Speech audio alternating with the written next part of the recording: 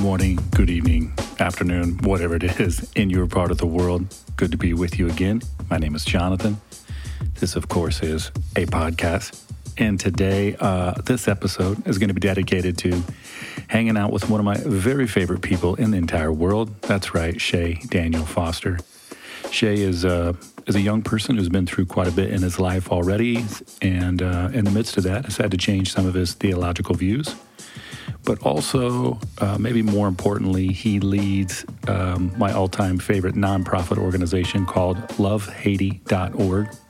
So if you're looking for a place to get plugged in, if you know, like, to be a decent human being in the world, maybe that's not the right way to say it, to be a human being that lives a full life, maybe that's a better way of saying it. If you know that to live a full life, you need to get plugged in and help folks who are experiencing some really difficult things, and you don't have a place to get plugged in, well, this is your opportunity. Lovehaiti.org, just spelled out just like it sounds, is a great place for you to get plugged in and a place for you to check out. I love what Shay is doing there, all the people we're getting to help, and I love talking with him about Haiti and about why he's involved and why it's important and some of the underlying maybe psychosocial, religious, spiritual, theological dynamics that exist in this entire conversation.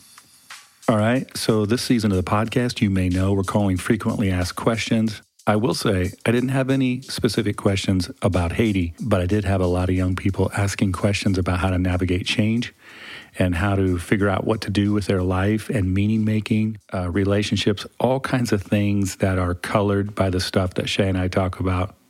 So I think that'll be helpful. Plus, it's just a great excuse to talk about Haiti. So I wanted you to know about this, all right? Hope you're doing well. Hope you've had a chance to check out the book, Theology of Consent, Mimetic Theory in an Open and Relational Universe. Seems to be doing relatively well on the Amazon sites and the other sites. And so I appreciate you picking up a copy, leaving a review. Speaking of leaving a review, it would be totally fine and acceptable for you to do such a thing regarding this podcast on whatever platform you're listening to. Give it a star, a thumbs up, a like, bop it, zap it, hit it, whatever you do. For whatever reason, these reviews are highly important in our culture, so that would be much appreciated. Okay, well, now I'm not going to say without further ado, because too many podcasters say that phrase, so I refuse to use it. I will now extract that from my brain and never even think about using it again. So I will say something like, without talking any more myself, let's get to the meat of this thing and let's interact with my buddy Shay. Thanks, everyone. Excellent. All right, everybody. It's good to have, on my short list of favorite people in the world, this guy here makes it. It's a super short list. His name is Shay. His last name is Foster. And it's good to have you with us. How you doing, man? I'm good. Thanks, bro. I appreciate it. You're welcome. So clarify for everyone. I should have said dad, I guess, but that's all right. It's cool. I wanted to have Shay on because I always enjoy talking to him, but also, like a lot of questions I've gotten this season of the podcast and now these videos I'm doing on Zoom that'll live on Vimeo, that'll go through my Patreon page. How's that for multiple platforms? A lot of these questions have come from young people who are asking about like meaning-making questions about relationships, questions about just what to do with their life and theology and the Bible and religion and God and all this kind of stuff. So, and I know Shay has worked through a lot of those things. So I may or may not ask you those questions directly, but loosely, all these things are connected because I know, well, at least some of the young people that I know that know you respect you. So your opinion is valued. That's nice to hear. It is nice to hear. I mean, some of them I know don't respect you, but some I know do. Yeah. Yeah. What are you going to do? What are you going to do? You can't win them all. It's interesting that I'm not sure what you'll bring up, but last night I spoke at a youth group, and it was the first time. I can't even remember how long, but the first time in such a long time, I really had to detail out some theological thoughts because, since I left like the typical consistent church life, I naturally just don't think about all that stuff anymore. I know kind of my values and what I believe, but if you don't kind of work through the logic, you kind of forget why you believe what you believe. And so last night I was writing this stuff down. I was like, why do I think that again? And most of the stuff I could kind of remember, but some of it just like, oh, this is what I think. And I can't really remember how I came here, but I know that this is where I am now. And so it's interesting feeling that and then talking to a youth group, full of Christian kids at a denomination church, which they were actually really great and receptive. So it wasn't a problem. But yeah, it was the first time in a while last night thinking through some of that stuff. I totally relate to that. Like, honestly, every week, sometimes every day, I'm in the same position. I have to retrace my steps and remember why I got here. And every once in a while, I feel like an idiot because someone will ask me a question. Well, I often feel like an idiot, but every once in a while, specifically because of that same thing, I'm like, oh yeah, I crossed that bridge and all those other bridges like a few years ago. And now I have to remind myself. And even when you write a book, sometimes I can't even remember why I wrote, what did I say in that particular chapter? So totally get that. I think that's normal. So let's start there. What was something that you had to retrace to get in your mind straight for when you spoke to the kids last night?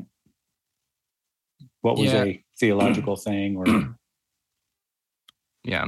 So, I mean, like we were talking about Haiti. That may have been obvious, but Haiti, and then was trying to reconnect it to stuff the church is going through with their mission of like restoration. And so the youth pastor asked me to speak on what that looks like restoration in terms of like a global perspective, because they had recently been talking about their local perspective stuff. So the main thing the point I wanted to get across that I had to kind of remember the logical flow of is just the concept of creation and humanity generally being inherently good, as opposed to, just created from evil and inherently evil. So I went back and, a lot of this stuff is stuff I regurgitate from, Dr. Johann Trudeau of what he kind of writes is like living out of Genesis 1 instead of Genesis 3, which I'd never heard of that before him, but it makes so much sense of like, okay, sure. Yeah. Something was messed up at some point and obviously there's brokenness, whatever. But when it started and like at the actual beginning, it was all really good. And it's just really funny that it feels like we orient our lives around thinking it was all made and was inherently bad. I don't know. And I don't think a lot of people say that directly, but it's sort of how they shape their theology. So I went through a couple of those things, talked about a couple Hebrew words in the beginning of Genesis. And then what was the last piece? There was I didn't use these words directly, but more or less hinted at the pantheism versus panentheism conversation, which was really important for me, kind of when I distinguished between those two words there. And yeah, so I think more than anything, just trying to encourage kids to know that they're not just terrible people that need to find some escape. And then the other piece that was tied to that was just the whole second coming versus rapture concept, which I was actually surprised. There was only like 2 kids who raised their hand and said they knew what the word rapture meant. So it's possible, and maybe just specifically with this church, but maybe that kind of stuff has fallen out of the norm for some churches. At this point, the Left Behind series is kind of old. So, and I don't think they're making new movies or books. So I don't know. Depends on what Kirk Cameron's up to. I don't know if I know who that is. Oh, that's the dude from who did a bunch of the Left Behind movie series. Is he the author? Oh, no, he's a movie guy, TV guy. He was on a show called Family Ties. That was probably a little before your no, not Family Ties. Oh, no, I don't. No, was it Family Ties? I don't remember. Say Family Ties. I don't remember. Anyhow, you know that the author LaHaye and Jenkins, one of those is a Nazarene. I did not know that. Left Behind. So yeah, the That Nazarenes makes have it worse. Mm-hmm. But I do think you're right, knowing where you were at last night. That church probably has left behind the Left Behind stuff a long time ago. Yeah. I won't, I guess, get into the specifics, but like, I am so pleasantly shocked at some of the stuff I hear that they talk about at this church. And specifically, my friend who's this youth pastor, some of the stuff he talks about with his kids, like the open conversations they have.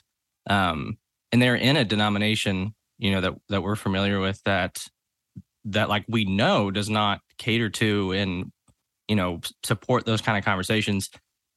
And so it's just really confusing thinking back on like, okay, so when like, we had our church before our church closed down and was, quote unquote, uninvited from our denomination. And this is the same denomination of church that I'm speaking of. Also, you can take all this out. I don't know if this is okay for you, You're good. for us to mention fine. this, but it's just like, so what is it about these instances?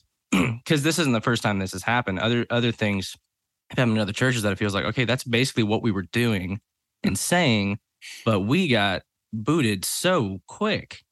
And there is something to be said, I know, about regional stuff, but like this church is in our region, like right next to us. So, yeah.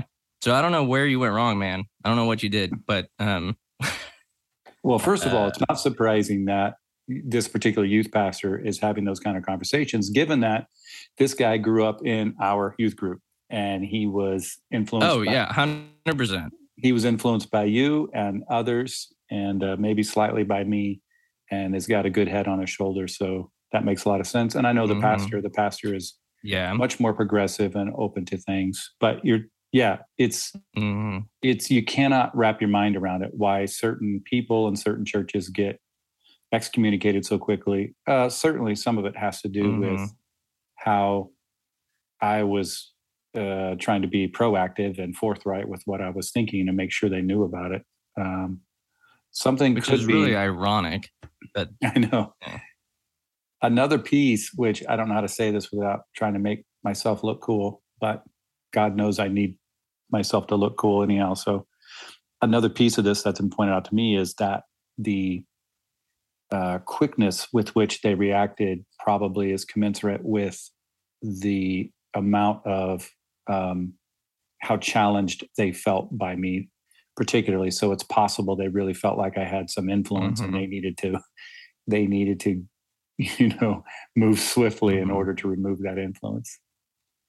And that eventually it could have come to a place like, and, like I was, there and a part of it to know that the point of the whole thing, it was not to challenge people, it was to kind of dialogue about the stuff. But I can see from their side of things how they would think with how that was going, that it was going to come to a place where it was going to be like, okay, it's either his job or ours, because this conversation doesn't seem like it's going to stop. So right. I don't know. That might not be right, but. Well, no, that conversation regarding LGBTQ is definitely not going to stop. And for that matter, no theological conversation is ever going to stop, because about the time you land somewhere, things shift, cultural norms change, and so you got to re-normalize everything. So it doesn't make any sense at all. But hey, here we are, and as hard as it's been, I have some gratitude about it. So that's good. Yeah, me too. Yeah, I think you do too. And actually, I guess since we're on the subject, I will say one of the things probably I'm most grateful for is the way you and Evan had to grow up in that and were formed by that, but that we all, I feel like, at least, I'm sure your perspective is different in some ways, but I feel like for me, we all we did it together, even though I was obviously leading the charge on some of the stuff. I really was open to what you guys were thinking and saying and feeling, and felt like we had, generally speaking, alignment with all of that. So I'm really grateful to have had that experience and then to be where we're at now. Yeah. I think I've told you this before, but going into college, so like, right before college, coming out of high school, I more or less probably still had all the standard typical evangelical beliefs, even though I didn't have like backing or like emotional attachment to those beliefs. And then starting freshman year, and as it was for you, a lot of this just came about because I was thinking of, my sister's death. I started just to realize like it wasn't working for me. And I think it was the first semester or second semester of my freshman year of college. I went through some sort of theology class, and I came away. This was not what was explicitly taught, but I came away from that class finally just saying to myself, like, you know what? I don't think that if this whole thing works, this whole thing doesn't work for me if hell is a real place, that works the way we've always talked about it. And that was like the first thing I thought of that was like, okay, crap. So this is different. And I don't know what this will be like if it ever comes up with close friends or family. And then it was probably like that Christmas break. Somehow it came up with you and I said something, or I guess from my point of view, I was being very cautious. And I was like, yeah, I don't really know if I think that hell is the thing that we've always thought it was. And you immediately were just like, oh yeah, for sure. And that's when I was like, oh, okay. So we can probably actually talk about this stuff. And then that was, honestly, that kind of feels like the end of that story, because since then I've always felt like we've been able to talk about that stuff, and in such a freaking weird way been on that journey together. Yeah. So yeah. Yeah. And so much of it was fueled and continues to be fueled in many ways by just the pain of losing Quincy. I know for me often, and you've heard me say this, the phrase that kept coming to my mind was like, all bets are off. Like, it doesn't really matter what other people think, because the pain we already felt was so much greater than anything you're going to do. Even the day I walked out of the denominational, that last meeting, and I was like, holy cow, I can't believe my entire life just shifted so abruptly, but I had peace about it. And in part, I know it was because, I'd like to say all of it's because I knew I was right, but frankly, I have my moments where I'm not sure I'm always right. But I don't know that we're right. The deeper piece of it is that, there was so much pain previous to that nothing else even registered. Yeah. So I don't know, man. Yeah. I don't know if this is what you were getting at, but I definitely came to the place where it's like, 100% I might be wrong, but it really doesn't even matter to me if I end up being wrong. And there's a word for this that I can't remember. It's some philosophers like little logic triangle thing, or no, it's a square, and it's the whole thing of like, if you believe in God and God doesn't exist, okay, so nothing really happens to you after death. But if you don't believe in God and God does exist, so like that logic basically leads people to be like, okay, just say you believe in God, even like just in case this thing happens. And then, but then you come to a place of like, okay, so even if that is real, if that is the God, honestly, I don't really care. And I don't want to be a part of that thing. And of course, that sounds so arrogant to say, because like, sure, it's God, but it doesn't work for me. And if that is the God of the universe, I would be open to taking up arms and rebelling a little bit against that God of the universe. So I would be open. I would be open to rebellion. Yeah. Yeah. Well, anyhow, I'm proud of the way that you've transitioned and continue to transition and change. Thanks, tell me about why you wanted to get into nonprofit work.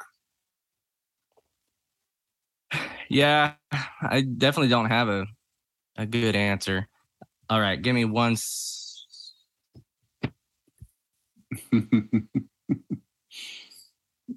So sorry. I'm going to put Toro outside and he's breaking everything.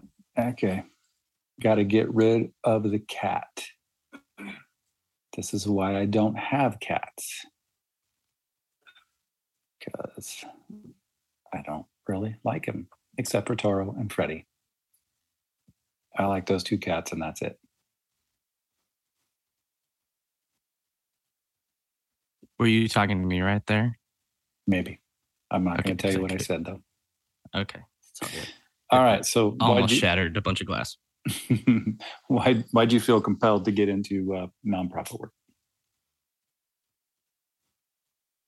I think it probably makes sense to just kind of trace the trajectory I was on, because I think that obviously that's where how everyone ends up where they're at. But so I went into college. Like initially going into college, the only thing I thought I wanted to do maybe was like be a youth pastor. And then I don't know, I can't remember why, but pretty quickly I decided I didn't want to do that. And that summer before college, we went to Haiti for the first time. Hey, by the way, we should say that in second grade, you were 50% going to be a pastor. Oh, yeah. And 50% going to be a policeman. 50% pastor, 50% policeman. Yeah. So anyhow, but by college, you thought maybe youth pastor. All right, pick it up. Which funny enough, that's what my father-in-law, that's what he ended up being when I married Caroline. Interesting. Her dad is like more or less 50% pastor, 50% policeman. So, but yeah, so we did that trip to Haiti, and I had little to no idea what I wanted to do, and so that trip to Haiti was very formative for all of us. And for me, like almost on an academic level, I started to think about like, oh, culture is really interesting to learn about and to study. And so still within the ministry department at the university I went to, there was a major called intercultural studies, which to me, just that word by itself, those words sounded really cool. So that's what I ended up signing up for. That's what I graduated with. And for the most part, I really enjoyed it.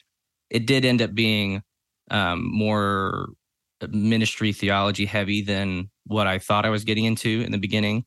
But it's still about half of my courses were catered to really what I was interested in, which was the sociology, anthropology, social justice side of things.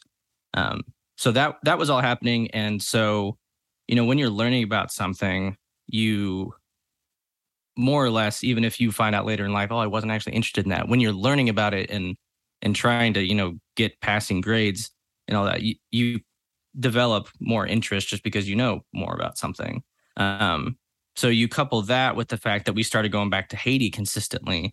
And by our second or third trip, I was lucky to be asked by one of our friends at Heart to Heart International to kind of come assist with one of the trips they were doing with the university. And so I said, sure. And over like the 2-month window I had before that trip, I really just dove into and went crazy with trying to learn Haitian Creole, trying to learn a lot about Haiti's history. And to me, it had everything to do with like proving my worth on this next trip and, impressing people and all that, which I will say to an extent, I think did happen. I don't know necessarily where my motivations were and if it was good or not. And we could talk much more about that. But yeah, interest with culture started. Haiti is like just a lot of places. Once you start getting involved, it's so hard not to stay involved for good and bad reasons. But, a huge piece of and then again, all of this is like for good and for bad, but a huge piece of my identity in terms of how my worldview has been shaped and all that has come from Haiti. So even if tomorrow something happened and I wasn't doing work there anymore, which by the way, I do not live in Haiti. Typically I'll visit 3 to 5 times a year, but recently haven't been going as much because of the unrest going on down there. But even if tomorrow I stopped doing all the work I do in Haiti, it would always influence and be a part of me on both conscious and subconscious levels. Because there's like, you can't get around, you can't stick your head back in the sand after you experience and see some of the stuff that you see. And I know Haiti isn't necessarily unique in that sense, and that there's a lot of places in the world that you can experience that'll do that too. So back to your question of, I guess you asked about the humanitarian piece. I think I've always known I wanted to help people and that it was a good thing when people help people. And then Haiti and our friends at Heart to Heart gave such a unique approach that I thought was very well thought out. And to this day, I still think is well thought out and honestly is the foundation of what we do at Love Haiti. So knew I wanted to help people. Culture was really interesting. I thought I found something special in the group we were going with and the model that they used. So, I mean, with all that, I think I just kind of ran with it. Yeah, I could see all that. You were predisposed toward doing some kind of humanitarian thing anyhow. And then this all came along. And of course, we didn't tell the full story, but your sister Quincy had been to Haiti previous and had really fallen in love with it and was planning to be was hoping to be some kind of medical missionary or something. So after she died, we all were like, well, among other things, maybe we can go down there and stir up some good in her honor. So we kind of started going for her, and then we kept going back, and you specifically kept going back for the Haitians and for her. She's always with us. But so yeah, it totally makes sense now, like the way it's unfolded. It's been so unbelievable to watch, like for me, because the first time you went, you were what, 17, 18? And it was 18, yeah. And, we were literally sitting on our butts, moving rocks off of a grass field in order to try to make a soccer field, and hanging out with these Haitians that to this very day, literally this day, and I know you do too, more than me.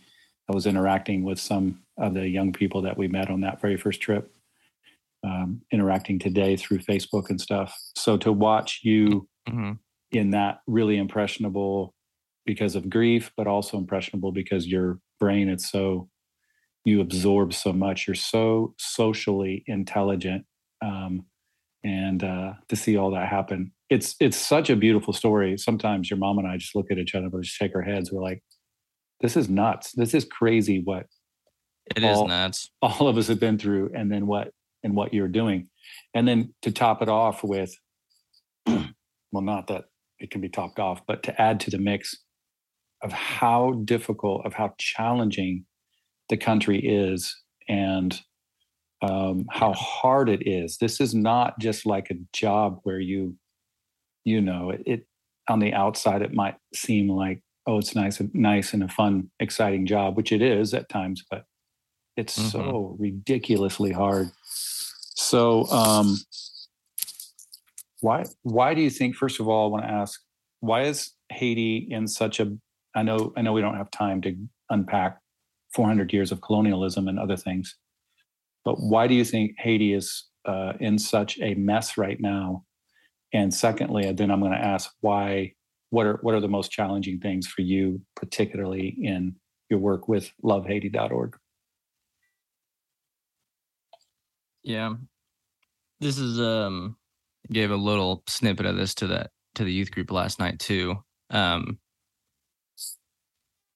think the most honest place to like start this conversation is to, or at least for someone like me, is to acknowledge Haiti is where it is because of Haitians who have made terrible decisions, and because the international community never gave them a chance to make good decisions. So like when I started going to Haiti and, I started reading about Haiti's history for probably like 2, 3, 4 years there, I was really dead set on Haiti's never done anything wrong. 100% of this is all the international community that's exploited them. And someone could probably still convince me that was the case. But I think a more realistic, healthy, honest response is it's a mixture of both things. Haiti can't be where it's at right now if they wouldn't have had, some of the government disorganization and corruption that they've had over the last 100 years. But it's more complicated than just saying that, because then you ask yourself, okay, so why has the government been so disorganized and corrupt, let's just say over the last 30 years? And you look back to 1986 and if you dig deep enough, you'll find that U.S. interests or U.S. politicians directly have been propping up and supporting and more or less choosing Haiti's leaders for the last 30 years. And you could even go back further. I would say really one of the only autonomous times in Haiti's history over the last 100 years was the dictatorships, which was Papa Doc and Baby Doc, from the 50s to the mid 80s. And this is changing the topic a little bit, but as odd as it is, and as much as I'm not in favor of authoritarian regimes, which they very much were, the end result for Haiti with the Papa Doc and Baby Doc Duvalier very much was a benevolent dictatorship for the end result on the Haitian people. And a lot of people know about the dictatorships in Haiti, and for sure it did things that contributed to Haiti's continued impoverishment. But at the time, it was Haiti's highest point of human development throughout its history. And, the hardest part to talk about is like with every authoritarian government, the secret police force and the silencing of people that, weren't agreeing with the dictatorship. And for sure they called it the Tonton Macoute, which was like a boogeyman story that in all throughout Haiti's history, they would tell kids to like get them to do chores and stuff like that. And then so they actually labeled the secret police force the boogeyman. And for sure, there were between 2,000 and 3,000 people that were murdered by that secret police force. But it's complicated because then you think about since 1986, the beginning of democracy in Haiti after that dictatorship, how many tens of thousands of people have died because of the worsening conditions in healthcare and nutrition. And so it's difficult. And so, yeah, I've kind of only been talking about the last 30 minutes, but of course, nothing happens in a vacuum. And I think we're extremely tempted, especially as people who are on the privileged winning side of history. It's extremely tempting to always think things happen in a vacuum, because then we can distance ourselves from how we got to where we are and then how they got to where they are, and how it's more complicated than just waking up and making a decision one day that was good or bad. So yeah, and we could keep talking about that too. We could go back to the initial, independence debt that they had to pay to France. That was eventually kind of sold. So, actually, I'll stop right there. Maybe you can edit that out. That was going to be a longer, like me talking right there. I already talked for a bit. It's fine. I don't plan to edit any out, but we can if we need to. But yeah, your point is they started in debt. And so that was a massive problem from the very beginning. And I agree with you. I think that you're wise to frame it that way, that Haitians made some bad choices as well as the international community. Of course, the problem is when you're already impoverished, when you're already behind the eight ball, so to speak, you have less choices to make and less influence. So whereas someone like me, who grew up with a lot of benefits that a lot of Haitian person might not have grown up with, I could make 100 mistakes before I figured out what I wanted to do, or whatever a Haitian may not, and the government may not have. They may only have a few choices. So it's tough, man. The stakes are really high when you only have a few choices. Yeah. Because of the position that the international community put them in at many instances. Yeah, I know you could go on all day. And so I encourage people to check out lovehaiti.org and or reach out to you. They can find your information in there to get more stuff. What about in terms of the history and those kinds of things? What about for you specifically with a nonprofit right now? We've had, we're going on a little over 7 years, 7.5 years. We've been going down there, involved in all kinds of things, soccer fields and healthcare and nurses and teachers and schools. It's been an unbelievable story. I'm super proud of, but also incredibly hard. So What's the most challenging thing for you right now? Yeah, I guess I don't think we talked about the current context and situation in Haiti. Right. Yeah. It's likely a lot of people know at least a little bit because they've been all over the news for the last year.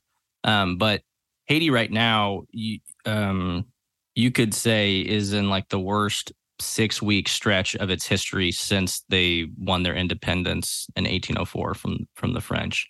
And basically what's going on is there is no functioning government. The only real government representative in power right now isn't even recognized by about half the country, at least, and almost certainly is implicated in last year's assassination of the president. So absolute government vacuum. Starting a year and a half ago, gangs started to organize themselves a little more. And now, in terms of the capital, they control about 3/4 of the capital. Police force is vastly outnumbered. And so what's ended up happening is people have been protesting and putting up roadblocks for a multitude of reasons. But the main ones are we're tired of the gangs and the kidnappings. We're tired of fuel prices being raised. And that's a complicated conversation with Haiti's history. And we're tired of the rampant inflation that is being caused by a multitude of actors. Obviously, there's inflation going on everywhere in the world right now. But because of the, I guess, lack of transparency in some of the Haitian banking system, it's worse. I won't even lay blame. I'll just say it's worse in Haiti than the rest of the world in terms of inflation. So for the last 6 weeks, there have been several weeks we've had to pause about all of our programs on the ground because, one, a lot of our staff and people can't move anywhere with the roadblocks and the I don't even know if I mentioned there is no fuel in the country right now. The biggest gang controls the main fuel terminal in the country, and that has started to maybe change, but you never really know.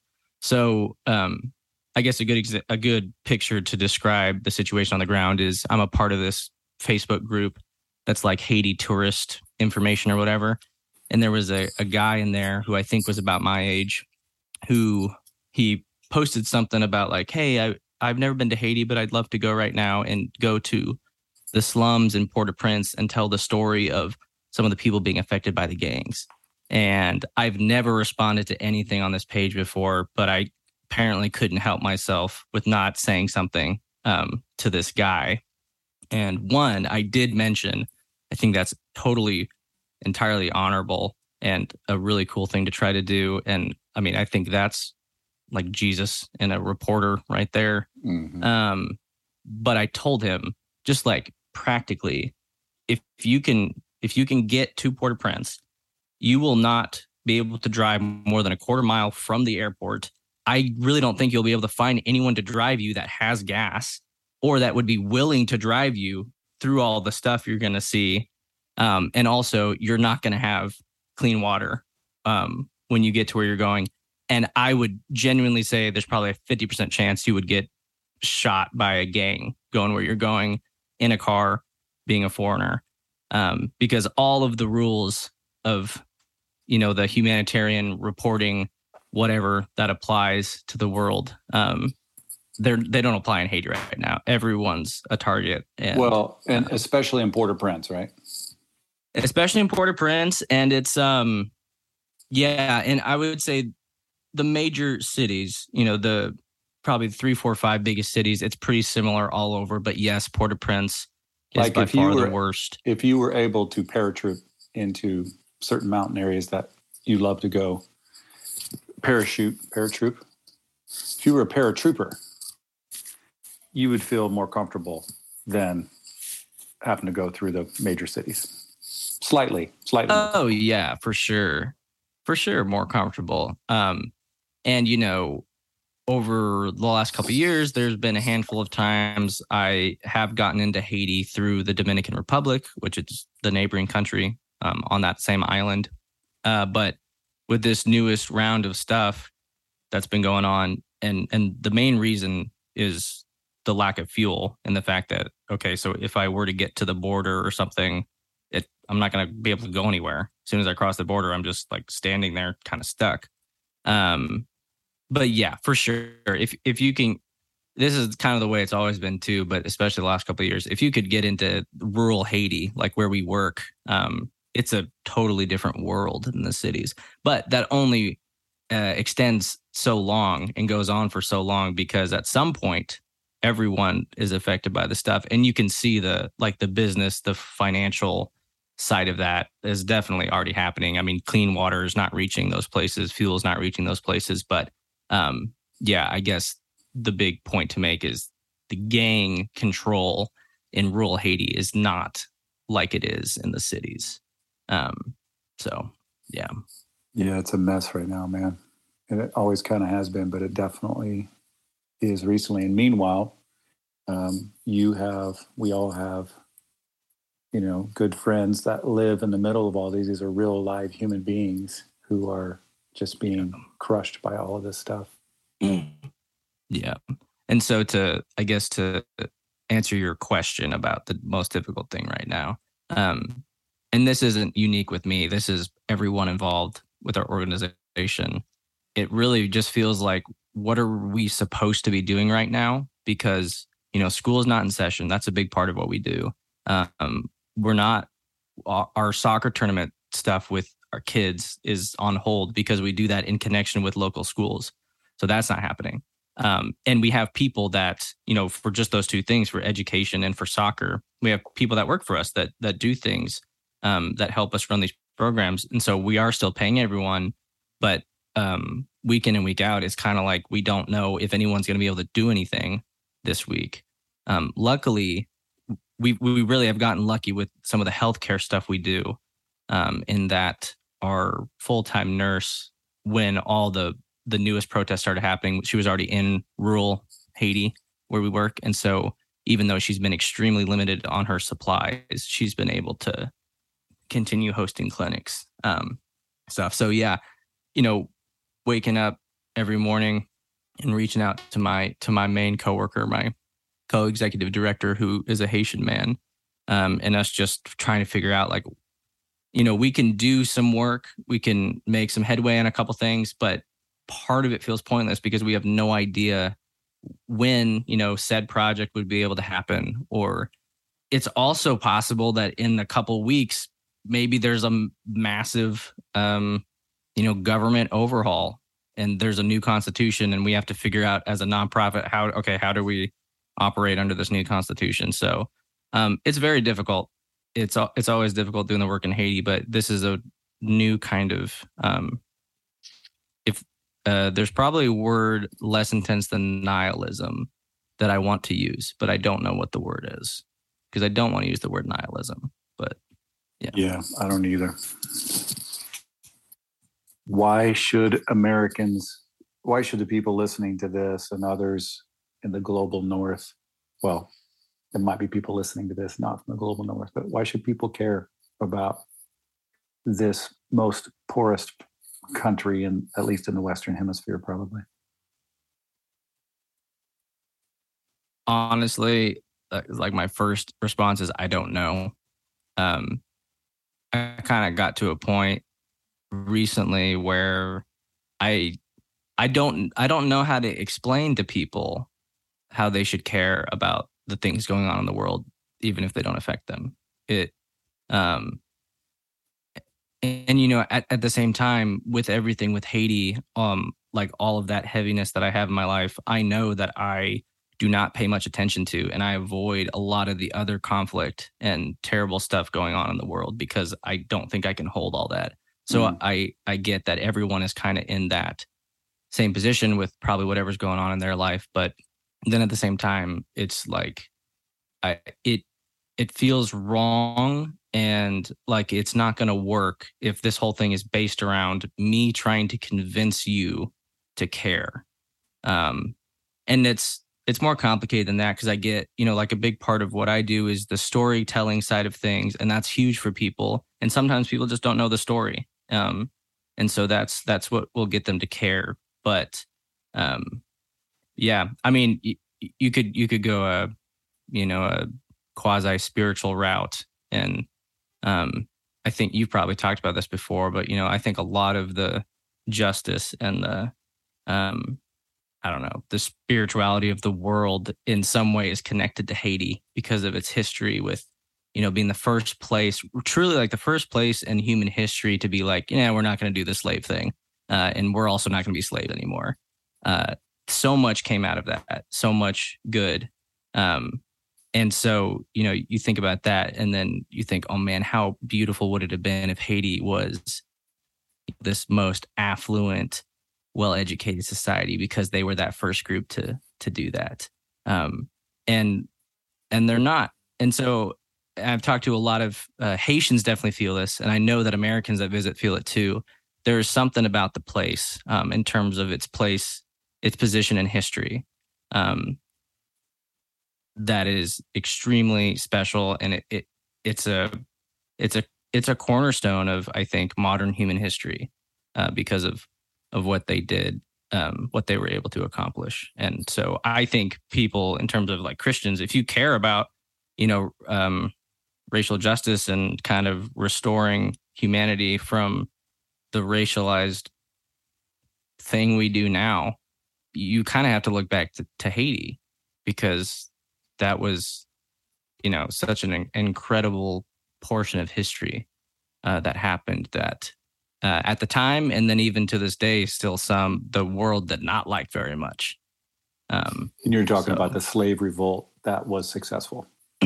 Yeah, the fact that a bunch of Black people could fight and win against a bunch of white people in the 1800s, and then, there have been many slave revolts in human history, and for the most part, because they're because people are uneducated and were formerly slaves, it's very difficult to form and organize like a functioning society. And Haiti was the first place that was actually able to do that, which that really was the problem. It wasn't so much that it's like, yeah, we know everyone can fight and, sometimes people win battles, but the fact that they could do that and then be like, okay, we're our own country now and we're governing ourselves as these Black people, that was a problem for obviously for France, and because they lost, a lot of money in that process. But for the U.S. at the time, which was still, I believe in 1804, we were still importing slaves in the country. Slavery was obviously still happening. But yeah, it was a threat to the way the world was built. And I don't even think I mentioned this last night with the youth group, but I wanted to point out,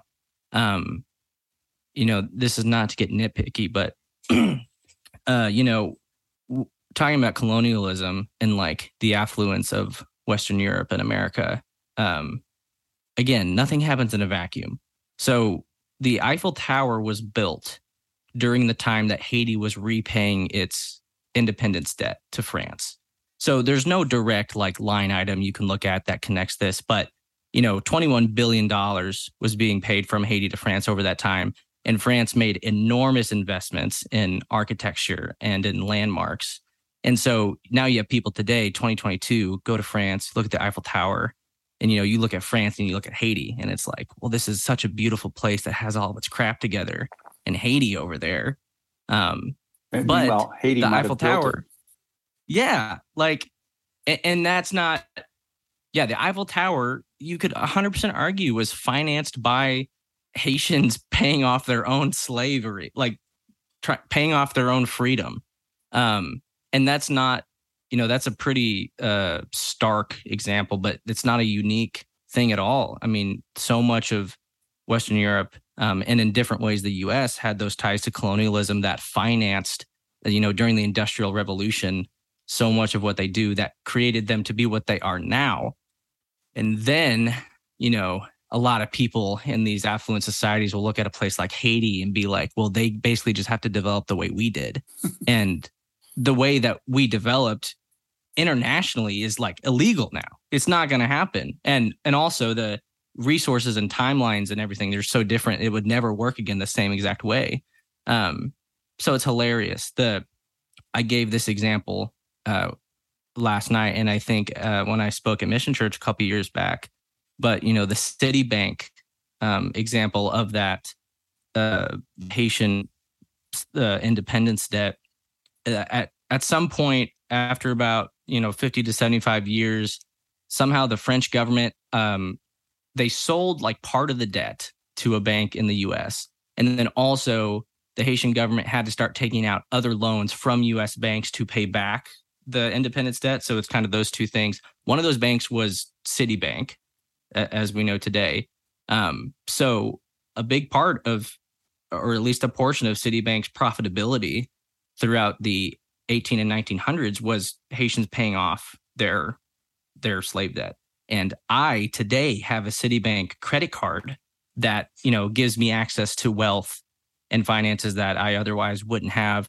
I also use it to buy flights to Haiti at times. So it's this whole big circle of like, okay, this company, at least part of why they're profitable is because of this. And I benefit from this wealth and resources that they created here because of they extracted it from Haiti. And then I go to Haiti to try to help people. And, I don't do this, but some people go to Haiti and try to like tell them what they're doing wrong and how to get themselves out of poverty while using the credit card that was financed by their slavery, So, yeah, I don't know how we got here, but talking about the Eiffel Tower and all that, I would love to go to France someday and see all those landmarks. But I know I'm never going to be able to look at them and completely just be like, oh, that's beautiful.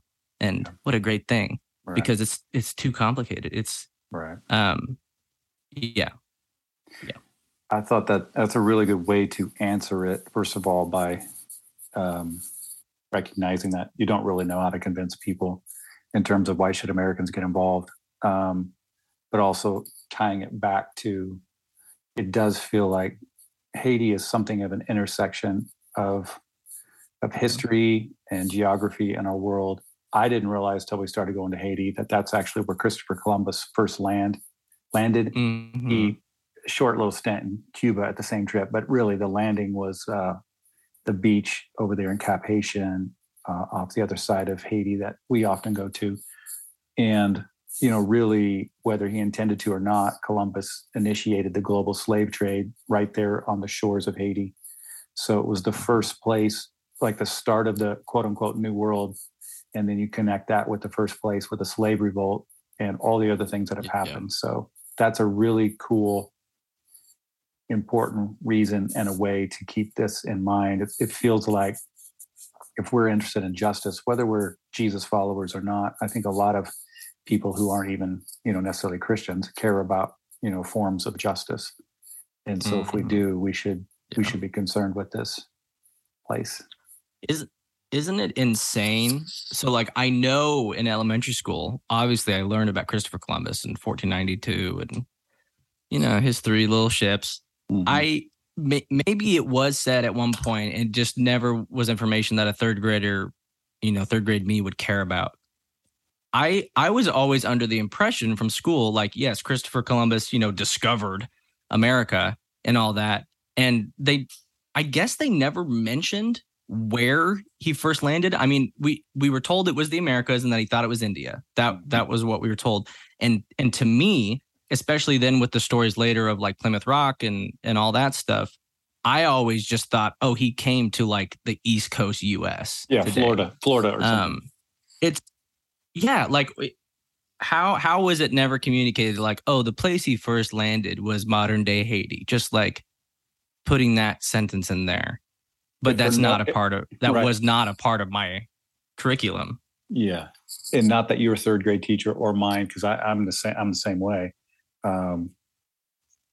Was personally trying to do anything, but it feels it feels like this collective, subconscious way to cover up all of this stuff and just kind of suppress, kind of keep it all. So you do kind of have to work once you start to realize the importance of this area. You kind of have to work to uncover it. And once you do, it's like, how did this happen? How in the world have we been so blatantly ignorant? Well, there's probably a lot of reasons why, but hopefully through the work that you're doing and lovehaiti.org is doing, it'll help take small steps towards uncovering these things and shedding light and truth. So yeah, so people can still get involved. We still got a nonprofit going. It's called lovehaiti.org. Still give money. Sure, yep. We desperately need money and engagement, because even though some stuff is on hold right now, well, first of all, you're still paying lots of Haitians to, to do a job that, whether and while, yeah, go ahead. And I was just going to say, while some stuff is on hold, there are things that are popping up that are unfortunate, but that are kind of one-time, almost emergency response things that we're financing. A little bit of food aid distribution.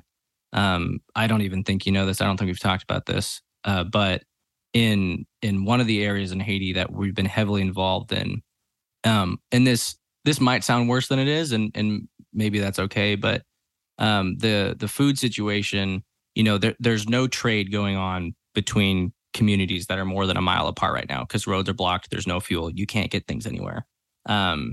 So in one of the communities we're involved with, people on the market have started to sell agricultural grain feed as food to other people. It's one of the things they are starting to resort to supplement their diet because they're not able to get the normal food items that they've been able to get. So I just bring that up because in terms of the one-time response projects, we're looking at just trying to locate the 50 most vulnerable families in this community and to send some money down for us to buy some real food and deliver them to the family. So there's stuff like that pops up, and the money can always be used, I guess, is the point there. Yeah. And meanwhile, to your earlier point, next week or 2 weeks or whatever, there's going to be new windows of opportunity, and we have soccer things to run and schools to run, and we have medicine to buy, and we can't be behind on all that. So whoever's listening, if you're not plugged in somewhere at a nonprofit, I can't recommend this one highly enough. I routinely hear, I'm sure Shay does too, but I routinely hear from folks how impressed they are with what you've done, and how just the idea here is to help Haitians. So it's not to just give them money, though at times, especially during these really crisis times, that is what we're going to do, because what else can you do? But the longer, bigger picture is trying to figure out what they want and then to assist them, rather than being like the wealthy global north coming in and with a bunch of money telling them what to do and, building stuff that they don't want or need. So that's a really important thing. We don't, I would genuinely say, outside of when we kind of put our foot down and encourage and make happen girls soccer, that does not naturally happen in most of our communities. Outside of that, there's nothing we do that we are like asking or telling people to do. We just are trying to do with them what they are trying to do. And that's pretty special. And, there's not every nonprofit has that sort of that disposition. And it's also what makes it stuff like right now complicated with, we just want to be a partner for Haitians to develop Haiti. And so then you think through, okay, so what does that mean? There are plenty of Haitians in gangs that are trying to develop Haiti, but we don't really want the gang takeover. What I'm trying to say is it's hard to know as a consensus for the population, like what exactly they want moving forward and how to support that. And it all gets drowned out so much by international actors and politicians giving their input. Complicated. Man. It's so complicated. Yeah. Thanks for saying that. Right. The one thing that we do have pushed a little bit is the girls' soccer, and that's because Quincy was a soccer player and loved it so much, and also because at the same time, when we're down there, especially in the rural areas, we've noticed there's a little bit of stigmatism attached to girls playing soccer. Like, it's not supposed to happen. So, I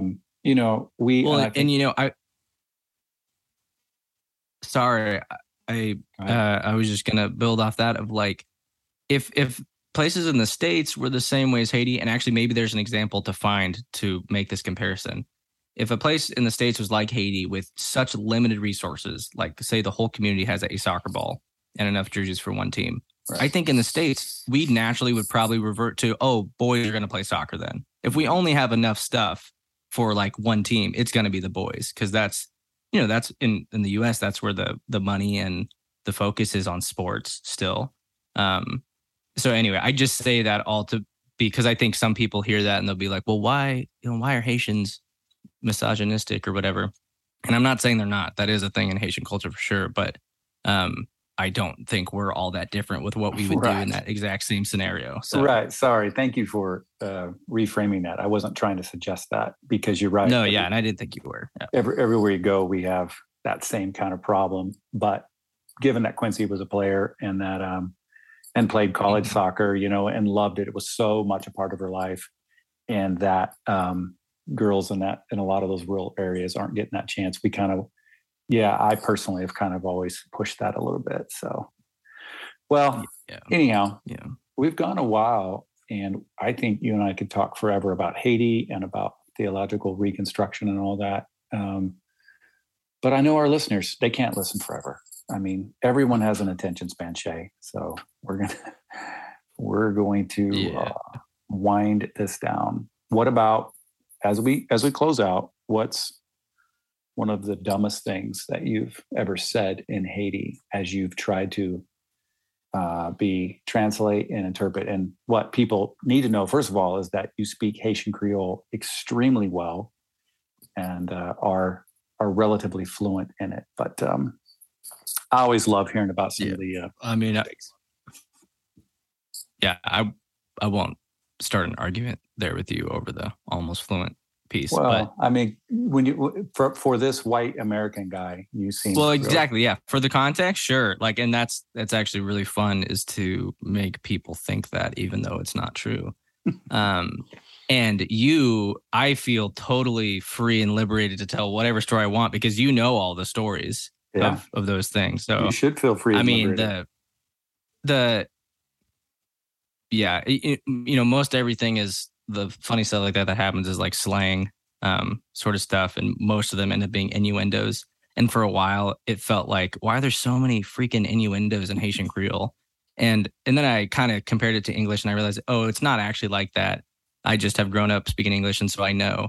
So like, I think the best comparison to give is, for whatever reason in English, if you want to say that someone was having sex, you say they were doing it, like they did it. Some people will say that.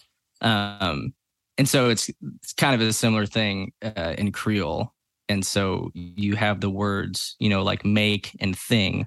And then, a lot of times you're trying to say make something, make anything, make a thing, whatever. If you forget that middle word, you end up saying slang of like sexual intercourse. So that one has happened multiple times. One of which was in a church. I was talking to a Haitian lady, and I was trying to ask if there is anything she would like my group to do for her, or like with her, because we were like doing some stuff in the church. I don't even remember. And so like what I like in terms of slang, what I said was like, would you like collectively for us to have intercourse? And there was a brief pause from her and a frown. And luckily, there was a Haitian friend next to me, and he knew exactly. It's like if you knew what I was trying to say, you would just like move on. But she didn't know what I was trying to say. And then that same thing has happened. Once we were leaving a clinic, and I was with a group of Americans, and I was trying to make a joke with the kid and say that white people, they move slowly, they do things slowly, and I accidentally said white people have intercourse slowly. And the kid, his like eyes widened. It's like, yeah, this whole revelation. Like, I never knew so that's an example. Yeah. There are others too, but those are good ones. I do like those stories. Those are good. Those are good. All right, man. Well, thanks for the work that you do, and genuinely love it. Super proud of it, and we'll all just keep doing the best that we can. And thanks for hanging out with me and the millions of people listening to this podcast and to this page that are subscribing to this Patreon page. Well, you got that #1 best bookseller on Amazon right now, so your listeners are going to be skyrocketing. We have, as of today, it's been 2 weeks. It's been a #1 new release. So, like I said, I don't know how long these, they call them new releases, but anytime you can have #1 attached to it, especially with books, probably should just take it. So, yeah. All right, man. Well, thanks a lot. I'm going to push end now on the recording. Peace out. Peace. Thank you, everyone, for hanging out with us today. Share this episode if you found it to be helpful. Review it, star it, like it. Appreciate the interaction. Feel free to connect with me. I'm not great on Facebook or other social media, but you can try it. That didn't sound too promising, did it? Sure, you can try it. You'll definitely have luck if you find me through my website, jonathanfosteronline.com, and certainly on my Patreon page. All you got to do is search for Jonathan_Foster. All right, we've had some funky guitar. Now it needs to move into some boom bap beats. Thank you so much. Have a great day.